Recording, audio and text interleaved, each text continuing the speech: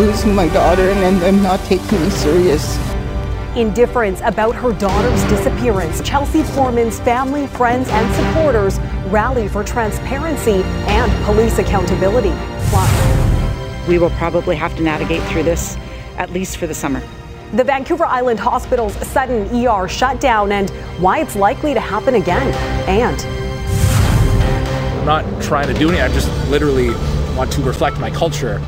Red carpet rejection. The fallout after an Indigenous filmmaker is turned away for wearing moccasins. You're watching Global BC. This is Global News Hour at 6. Good evening and thanks for joining us. Friends and family of a young Indigenous woman marched and rallied today, weeks after her body was found outside an empty Vancouver mansion. As Julia Foy reports, they're fighting to keep Chelsea Poorman's memory alive as they demand answers into her death investigation. Take a deep breath before doing this. The red hand is a silent symbol representing missing and murdered Indigenous women. Several people wore one, gathered outside the $7 million mansion where the body of 24-year-old Chelsea Poorman was found in April. Women have been taken from us, killed, murdered, raped, such as this young lady, which is heartbreaking. It needs to stop. Friends and families came together hoping to keep Chelsea's memory alive. I'm very sad that we're here once again. And I don't mean just once again for our dear loved one, our lost one, Chelsea. I mean for all of the times this has happened before. Vancouver police officers arrived at the house before the march. They spent time in the backyard of the property, but a media spokesperson says they were only present to support the march participants. Previously, senior homicide investigators found insufficient evidence to suggest her death was a result of a crime. No coroner's report has been released. The family feels police didn't search for Chelsea soon enough. I cried to them. I told them that she was vulnerable, and they didn't take me serious. The Walk for Chelsea traveled down Granville Street from the place she was found dead to where she was last seen alive. Her picture posted along the route. Justice for Chelsea! Chelsea disappeared September 6, 2020, after being at a club on Granville Strip with her sister, then visiting friends across the street. Her mom has a plea for whoever was with her that night. Whoever came to this house with my daughter that night, I ask you to come forward so we, the family, can have closures to what happened to Chelsea. Julia Foy, Global News.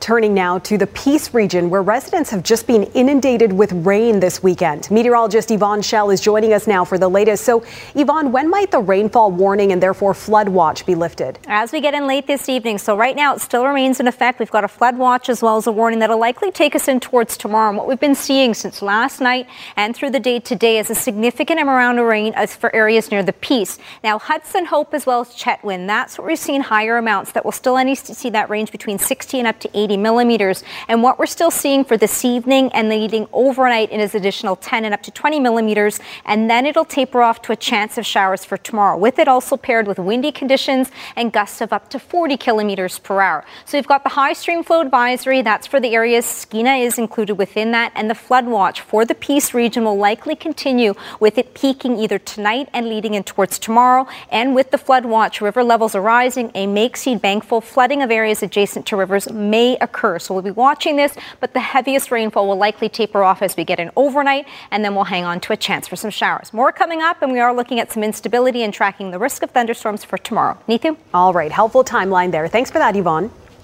A northern Vancouver Island community was directly impacted this weekend by the chronic healthcare labor shortage.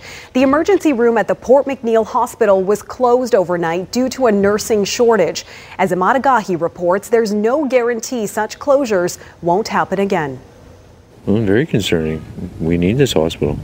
For 12 hours, Friday night into early Saturday morning, the more than 2,000 residents in Port McNeill were without an emergency room. The reason, a nursing shortage.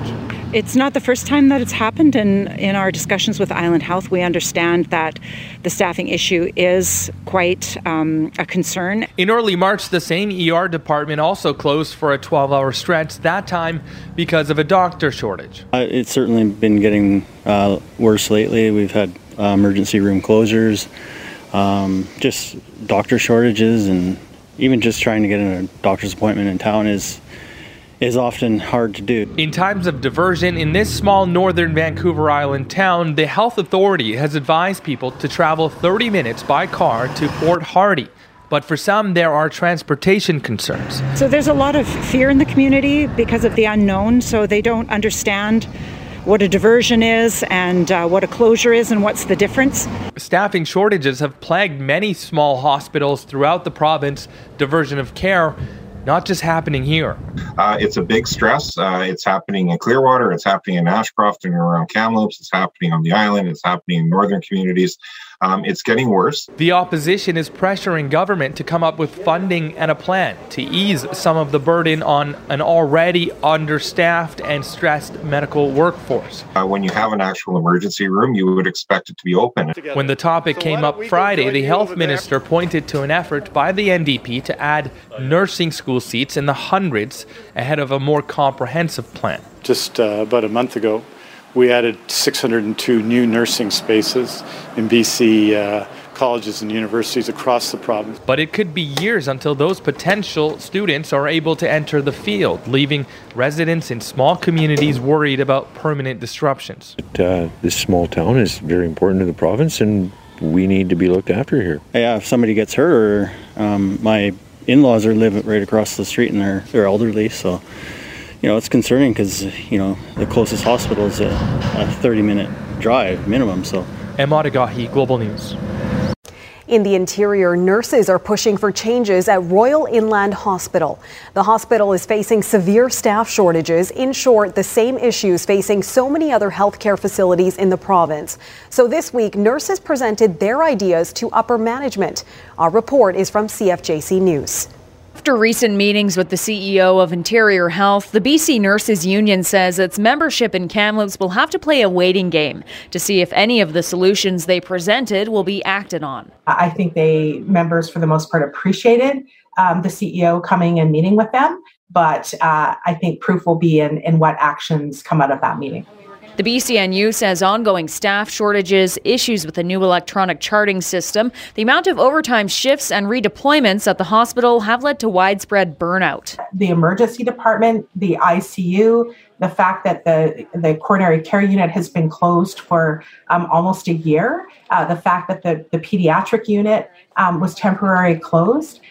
We know that there's a crisis in many parts of the province, but it really is exceptionally concerning. They're worried for the summer. I understand their concerns, and we need to commit to actioning some of what they've brought forward. As I say, it was productive meetings. They had great ideas that were well thought out. Staff have also pointed to what they claim is a funding disparity between Kelowna's hospital compared to Kamloops with regard to nursing and allied health ratios. I have heard from the staff in two areas in particular, and we'll look at them starting first.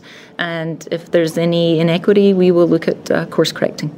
Healthcare workers in Kamloops had a chance to bring problems and solutions to the attention of top brass at Interior Health, and now the Nurses Union says it's time to act. They have been carrying this healthcare crisis for far too long. They show up every day and try to do the very best they can in some very challenging conditions, and we're at a point where they just can't do it anymore. Delana Nishaw, CFJC News. One man is in custody after a triple stabbing at a home outside of Victoria. It happened last evening in the 10,000 block of Derrick Road in North Saanich. Sydney North Saanich RCMP say they received a 911 call suggesting multiple people had been seriously injured by a suspect still inside the home. Police discovered 3 individuals who'd been stabbed repeatedly and a suspect described as agitated and violent. He was arrested and remains in custody. The victims are in stable condition and expected to survive. Police believe the suspect and victims are known to one another. Vanderhoof RCMP are appealing for clues from the public in the disappearance of a young woman who vanished 11 years ago today. 20-year-old Madison Scott was last seen around 3 a.m. on May 28, 2011 at Hogsback Lake, southeast of Vanderhoof, where she was attending a friend's birthday party. When she failed to return home the next day, her parents drove to the lake and found her truck with her purse still inside and a flattened tent. Despite extensive air and ground searches, no sign of Madison was ever found. The Scott family is offering a $100,000 reward for any information leading to the arrest and charge of any individuals responsible for Madison's disappearance. There are renewed calls for more resources on the front lines, especially when it comes to mental health issues. It comes as the Lower Mainland deals with 7 police-involved shootings in the past 2 months. Aaron MacArthur has the details. They shot him, eh? I heard it from my house. I heard the gunshots. It's a scene that has been played out multiple times in 2022. Police officers using their guns on armed suspects. Tuesday, a woman in Surrey was shot while she was holding a machete. They were cutting the clothes off of her. She had handcuffs on. And, it was kind of crazy, actually. But this latest police-involved shooting, one of 7 since April the 1st, nearly eclipsing the total number from 2021 in only 2 months. The Independent Investigations Office says there doesn't appear to be any pattern to the incidents. It's really hard to pinpoint reasons why this happens. It is putting a continued strain on the resourcing of our offices. 3 of the shootings have been in Surrey. Aside from Tuesday's incident, a man who is suspected of stealing a truck at gunpoint was shot as he confronted officers. And another man was killed inside a Whalley home after he was believed to have been brandishing a weapon nearby. Critics say these cases all appear to have one thing in common: mental health. Pivot Legal Society says the issue goes beyond police forces. Government policy hasn't kept pace with community needs. None of these bodies seem interested in a cohesive response that takes police out of wellness checks and stops deploying any kind of weapon against someone in distress. Last month, a report was released that could redefine policing in this province. Supported unanimously by the MLAs on the committee, it called for a new model of policing and said police officers being used as first responders in mental health cases was inappropriate. This is a systemic issue. When you're looking at an example of someone who's in a mental health crisis and the only available response that's on call 24/7 is a police response. The IIO will examine each of the shootings and determine if the force used was justified. Aaron MacArthur, Global News. The suspect accused of breaking into a Surrey woman's home last weekend and sexually assaulting her has now been charged. 43-year-old Matthew Christopher Ham is accused of sexual assault with a weapon, break and enter, unlawful confinement, and uttering threats. RCMP say a woman reported a stranger broke into her home in the 12900 block of 101A Avenue in Whalley early Saturday and sexually assaulted her. The alleged victim was treated in hospital for non-life-threatening injuries. Police issued these photos days later and Ham was arrested on Wednesday. He's also charged with break and enter in New Westminster on May 6th and breaching a release order in Delta last Friday. Ham remains in custody pending a June 3rd court appearance. BC's search and rescue dog community is grieving the loss of one of its own in a hit-and-run collision. Kamloops Search and Rescue shared the tragic news about Gertie in a social media post. The 8-year-old shepherd was struck and killed by a driver in a hit-and-run on Monday. Gertie and her handler, Michelle Lieb Hofsey, logged many kilometers and hours on major searches in the interior. The pair spent days looking for Ryan Stuka, who vanished from Sun Peaks in 2018, and also helped search for cowboy Ben Tyner, who went missing near Merritt in 2019. More recently, they were involved in the search for Shannon White near Kamloops. Campbell River RCMP is seeking the public's help to locate 2 pieces of Indigenous art stolen from a local charity. The pieces, a framed grizzly print by Brent J. Smith and a hand-painted drum by Greg Henderson, were taken over the Victoria Day long weekend. The charity just wants the prints back, and police are hoping the thieves will do the right thing and return the artwork. No questions asked. RCMP say charges for possessing property obtained by crime could be pursued if they have to track down the art.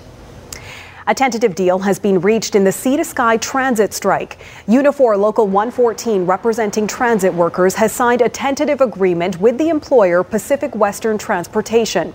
Transit operators are set to vote on the agreement on May 30th.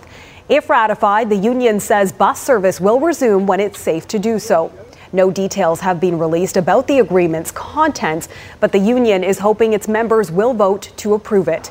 Transit workers in Whistler, Squamish, and Pemberton have been on strike since January 29th. And still ahead, red carpet refusal. To bring my culture to this red carpet event, to be told, get out. The apology after this Indigenous filmmaker's attempt to showcase his culture got him kicked out. And later. He goes down in Japanese-Canadian history as the only man who got his land back. The story behind a new BC park honoring a World War II veteran who fought to have his land returned. This week marks 1 year since at least 200 possible unmarked burials were detected at the former Kamloops Indian Residential School. And today, the public was invited to commemorate the occasion in downtown Vancouver.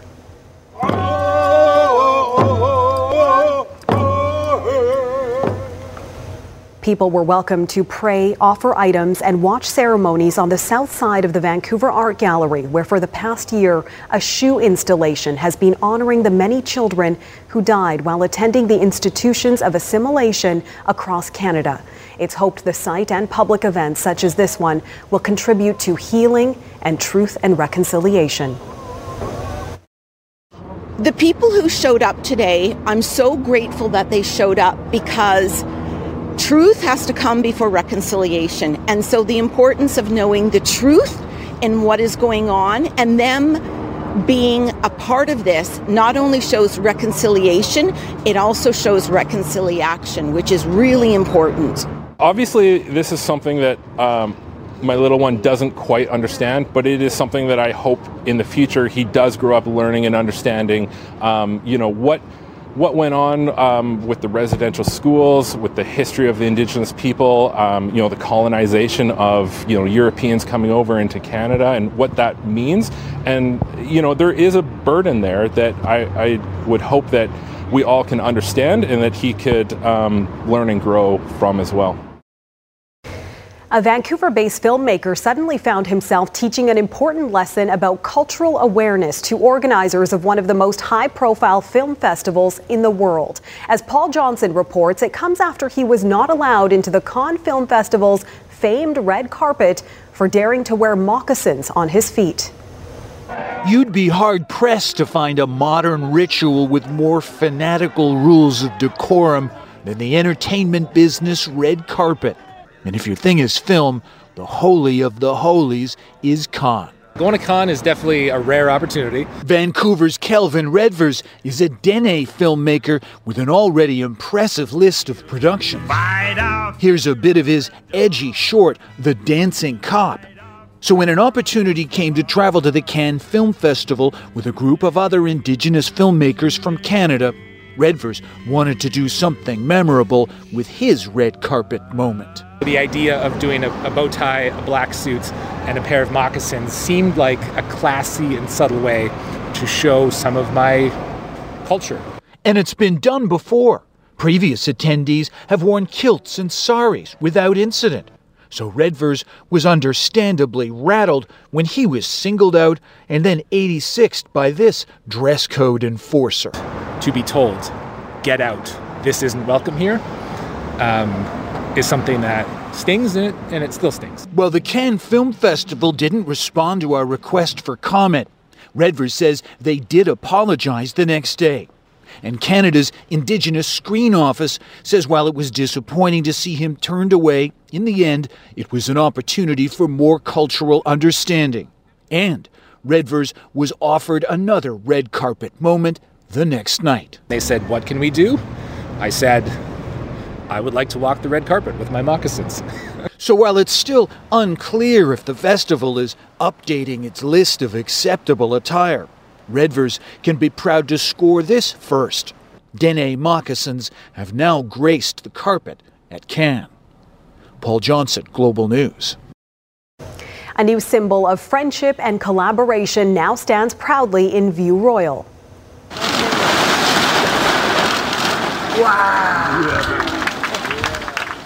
A totem pole was unveiled this morning in front of the View Royal Fire Department in a celebration led by the Esquimalt and Songhees nations. At the base is a bear and salmon representing 4 salmon-bearing creeks that once flowed into Esquimalt Harbor, and the people who had to fight off the bears going after the fish. At the top, an eagle representing the protection offered by the View Royal firefighters. And I couldn't think of anything better than to put on the top of this pole then the spread-winged eagle for the job that these people do here, the first responders, the fire hawk. I see them on the reserve all the time, and they just do a hell of a job, and I was honored to be able to do this for them, and to represent them with the spread-winged eagle was just, I couldn't have come up with a better idea. Coming up, mistakes during a mass shooting as families push for answers, what police are admitting about their response to the Uvalde, Texas mass shooting. Plus, the message from the U.S. Vice President attending a funeral for a Buffalo, New York mass shooting victim. There is mounting public anger being directed at law enforcement in Uvalde, Texas, after police confirmed on Friday that officers' actions during Tuesday's shooting were flawed. And while broken families demand answers, this shooting only furthers the divide over where to lay blame for gun violence.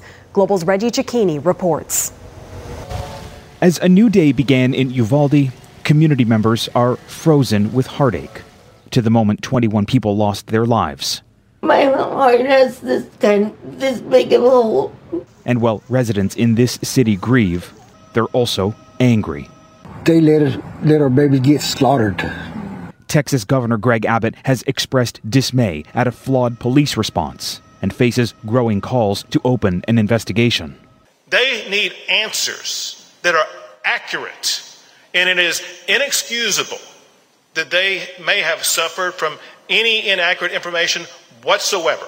In a country where mass shootings have become commonplace, gun rights groups like the National Rifle Association work to shift the narrative. There are always so many warning signs. Almost all of these disfigured minds share the same profile. At the NRA's convention just down the road in Houston, blame was placed on a mental health crisis. Democrats say that reality simply doesn't exist. An assault weapon is a weapon of war with no place in a civil society. Uvalde is now on a list with so many other cities where mass shootings are etched into their history. They're starting to occur way too often. Lonnie and Sandy Phillips advocate for gun control and work with families through an impossible journey. Their daughter Jessica survived the 2012 Eaton Center shooting in Toronto, only to die a month later when a gunman opened fire in a theater in Aurora, Colorado. It's a shame that the survivors are the ones that have to stand up and fight when they've already been traumatized enough. With Uvalde now preparing to act as a shoulder for the next city impacted by gun violence, U.S. President Joe Biden will mourn with this community on Sunday, offering a shoulder of his own, but likely few solutions to end this cycle. Reggie Cicchini, Global News, Uvalde, Texas. And U.S. Vice President Kamala Harris called for a ban on assault weapons in the U.S. and the passage of much-delayed gun control legislation. She made the remarks following a funeral for the oldest victim of the Buffalo mass shooting, where she said the U.S. is experiencing an epidemic of hate. Enough is enough. We will come together based on what we all know we have in common, and we will not let those people who are motivated by hate separate us or make us feel fear. Harris was not expected to speak at the funeral for Ruth Whitfield. The 86-year-old was among the 10 people killed when a white supremacist opened fire inside a Buffalo grocery store 2 weeks ago today. Back here in BC, a new hospice is on the cusp of opening in Langley to provide care for patients who are dying. The 15-room facility on 52nd Avenue will mean palliative care closer to home for those in the Fraser Valley. It comes equipped with specialized care spaces, private rooms, and access to fresh air and sunshine. Staff and volunteers will be on hand to provide comfort and support for both patients and their families. It's the culmination of years of work, including raising $4 million in private donations. We have approached the end of the building construction. We are now embarking on a new beginning in the ongoing continuum of compassionate care and support provided by the dedicated Fraser Health Nursing Care Team and the Langley Hospice Society staff and volunteers for end-of-life patients and their families at Langley's beautiful new hospice home. The facility includes Langley's first bariatric room to care for obese patients. After this break, Yvonne's back with the full forecast, and a beloved new Westminster parade makes a comeback with a belated anniversary celebration put on hold during the pandemic. You're watching Global News Hour at 6. Well, a springtime event returned to the streets of New Westminster this weekend. Many families lined the streets this morning to watch as bands, floats, community groups, and artists marched in the annual Hayak International Parade. 2021 was the official 50th anniversary of the parade, but organizers are celebrating that milestone this year because the easing of pandemic restrictions is allowing for greater activities this year.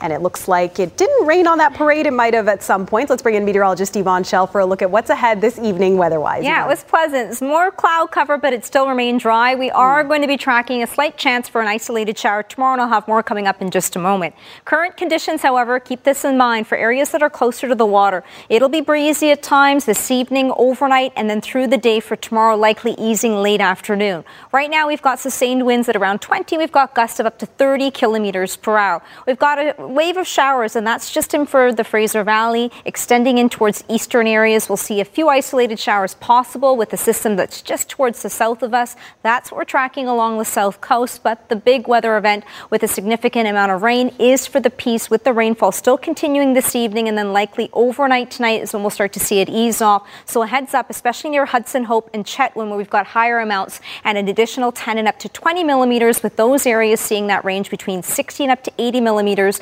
and most areas near the Peace will still see that range between 30 and up to 50, tapering off to showers for tomorrow, but breezy at times with gusts of up to 40 kilometers per hour. With that rainfall, the flood concern with the high stream flow advisory, the Skeena is included within that, and the flood watch. We're seeing that for areas near the Peace. That'll likely peak this evening and leading in towards our Sunday. Now, we are looking at the futurecast and putting it into play. By tomorrow morning, we still have a slight chance for a few isolated showers for all areas along the south coast. Chance of showers is going to pick up for the southern interior, and then a chance of showers for most areas near the northeastern corners of the province. And then we've got a wave of rain that'll likely take us in towards our Monday morning. Most areas along the coast for tomorrow will actually see some breaks. It dries out with temperatures up to 14 degrees. The instability inland near Smithers with that risk of thunderstorms. It'll be showers for the Peace, so a break from the heavier rainfalls. Most areas for the central interior will also see that chance of showers, but the instability is for areas towards the south.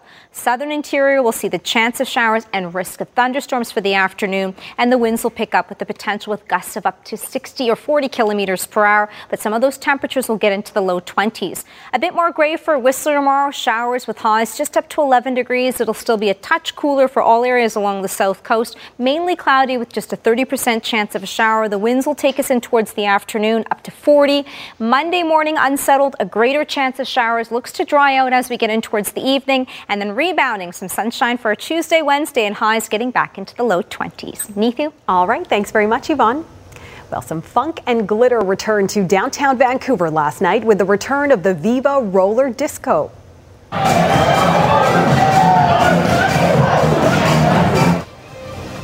The large roller disco dance party was back at the Robson Square ice rink after a COVID-19 hiatus.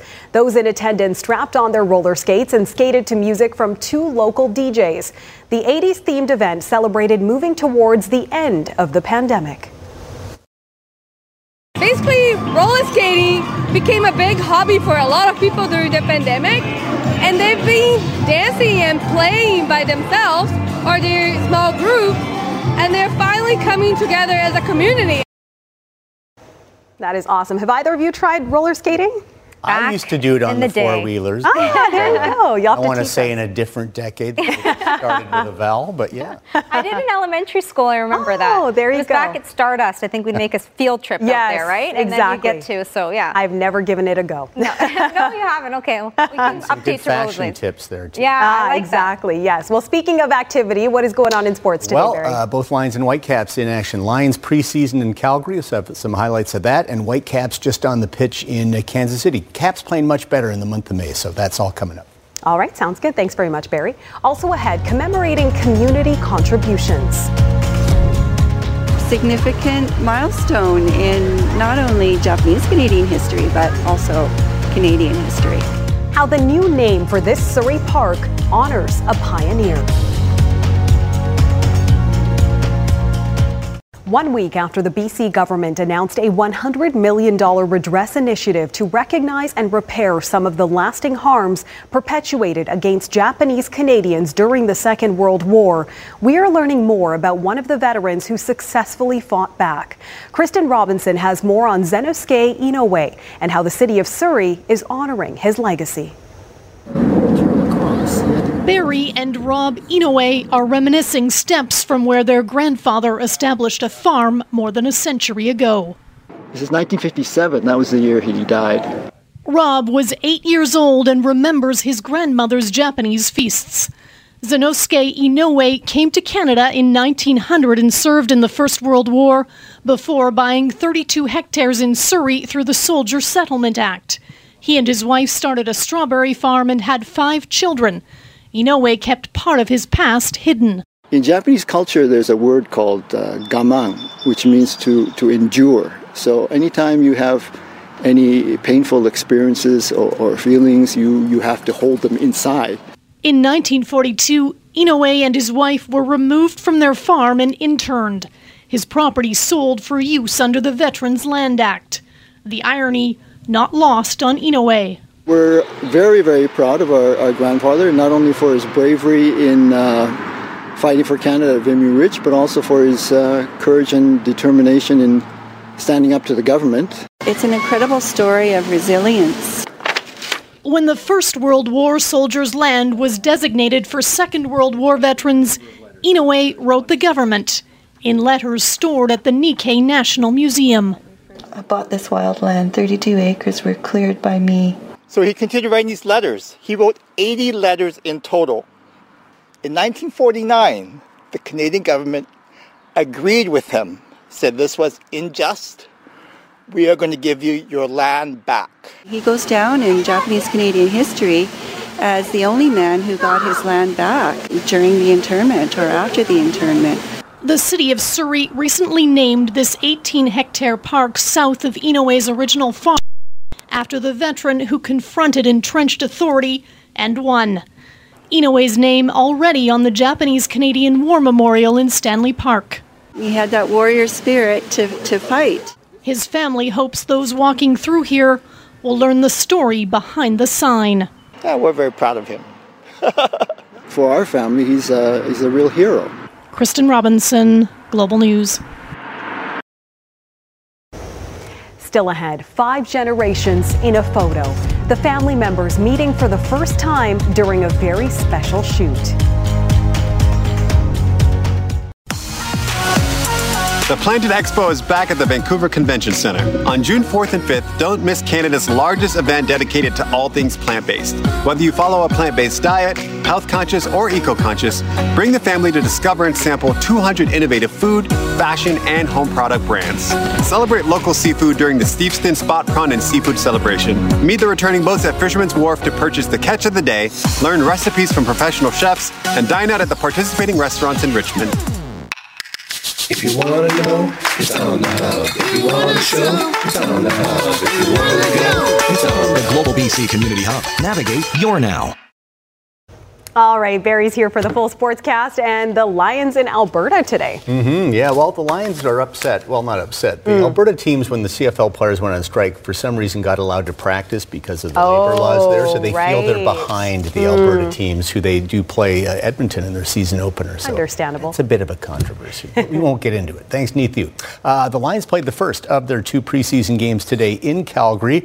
Nearly all of the Lions' projected starters this season actually stayed in Kamloops at training camp to get in extra workouts. This game featured rookies and those looking to impress the coaching staff enough to keep them around for at least another week. Stamps at home playing their veterans, so a bit of a mismatch, one would think, and if you thought that, you were right. Lions trailed 13-0 at the half, but in the third quarter, the former UBC Thunderbird quarterback Michael O'Connor going deep, 38-yard touchdown pass to Jamarius Way, and it's 13-6. But a tough day for the Lions' other QB, Kevin Thompson, hit hard as he throws, picked off, returned for the touchdown. Thompson was injured, no update on him.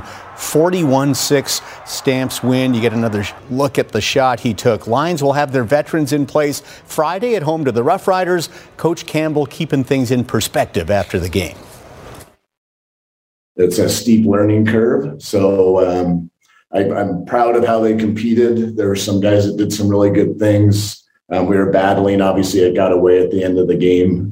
But our number one objective coming into this game was to evaluate and make sure we don't miss on good players. So we need to make sure we do a good job watching this film, and we'll check it out. The Whitecaps have had an incredibly busy month of May. Tonight they are playing their 7th game in a 20-day stretch, but they've had some success, 2-1-1 in MLS play and 2-0 in Canadian Championship play. Vanni Sartini likes the progress his team is showing, but they have still yet to even get a draw on the road in MLS this season. 0-for-6, outscored 16-4. Whitecaps taking on Sporting Kansas City tonight. Last visit there was the 3-1 playoff loss last October. No Ryan Gauld or Brian White. White out with COVID, Gauld a hamstring tightness, but Lucas Cavallini's there and he got fouled in the box. It hurt, but he gets a penalty kick awarded. And check this out from the spot, confidently chipping that one in. And that's where we stand right now.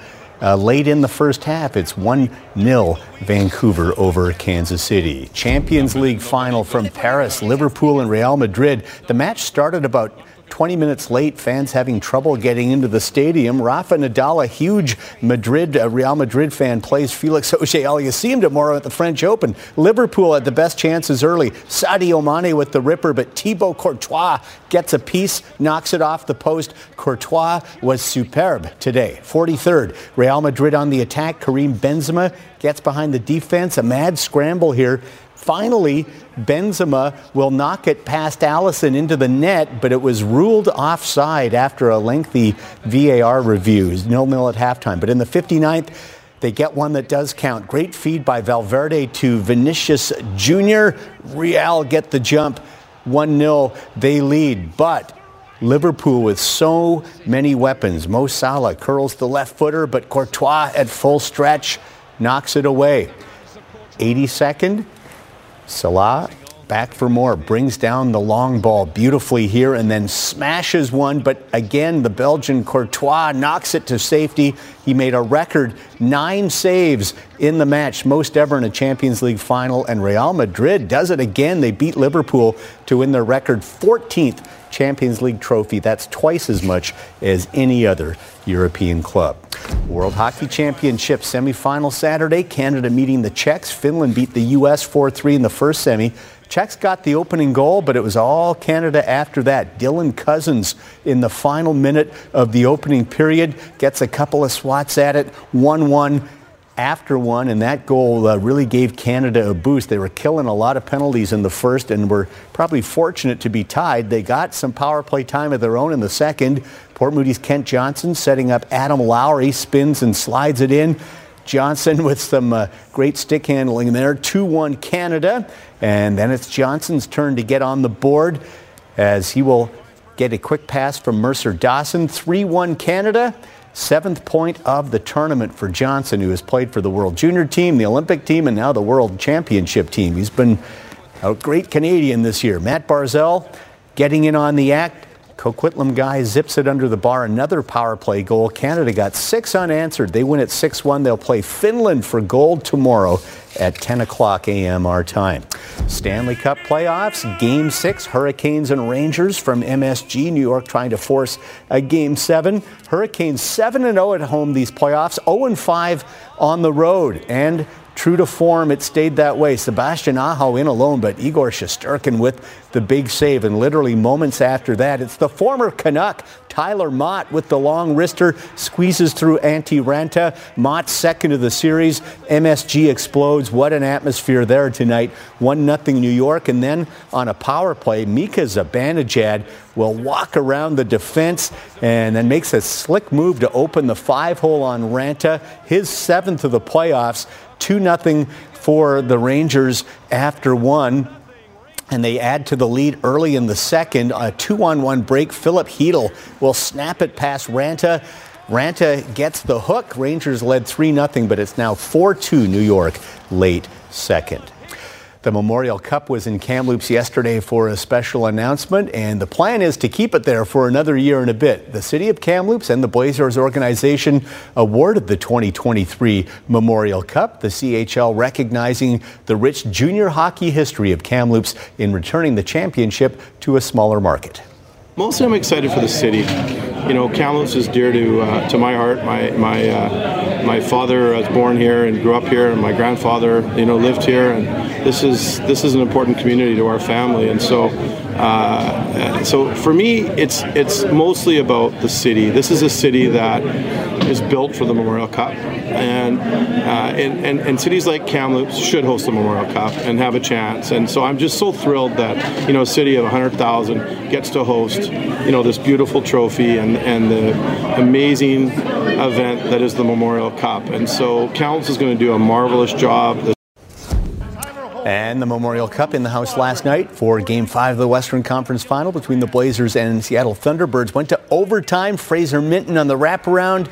Dalen Kiefler knocks in the winner, and the Blazers win 4-3. They lead the series 3-2. They can wrap up the series tomorrow afternoon in Seattle. The winner gets the Edmonton Oil Kings in the finals. They beat Winnipeg in the Eastern Conference Final. French Open today. Women's top seed Iga Świątek of Poland continues to just steamroll the competition, taking on Danka Kovinic of Montenegro. Świątek riding a 30-match win streak.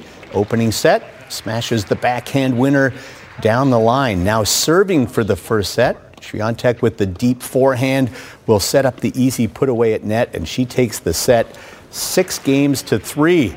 Kovinic actually put up a pretty good fight. Broke Świątek 3 times. This match much closer than many during the long win streak, but in the end it's a 31st straight victory for the 20-year-old Polish superstar. Longest win streak in 9 years on the WTA Tour since Serena Williams won 34 straight in 2013.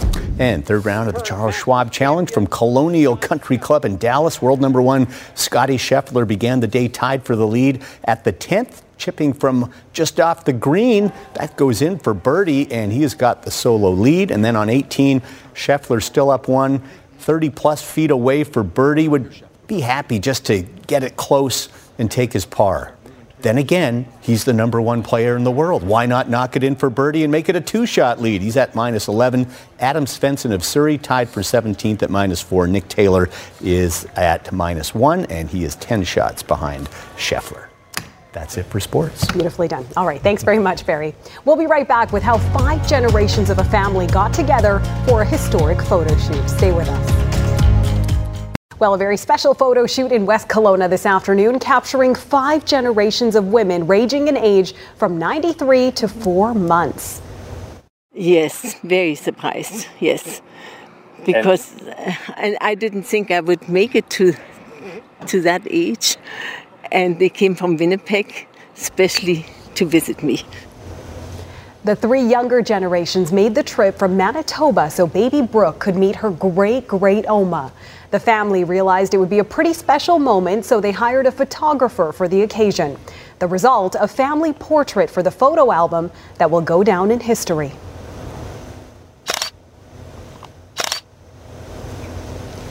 Great-great-Oma Gisela says she and her husband moved from Winnipeg to the Okanagan in 1988, and she doesn't regret it, but she would like to convince the rest of her family to come and join her here in BC. Slightly warmer than Winnipeg. Yes, this is true.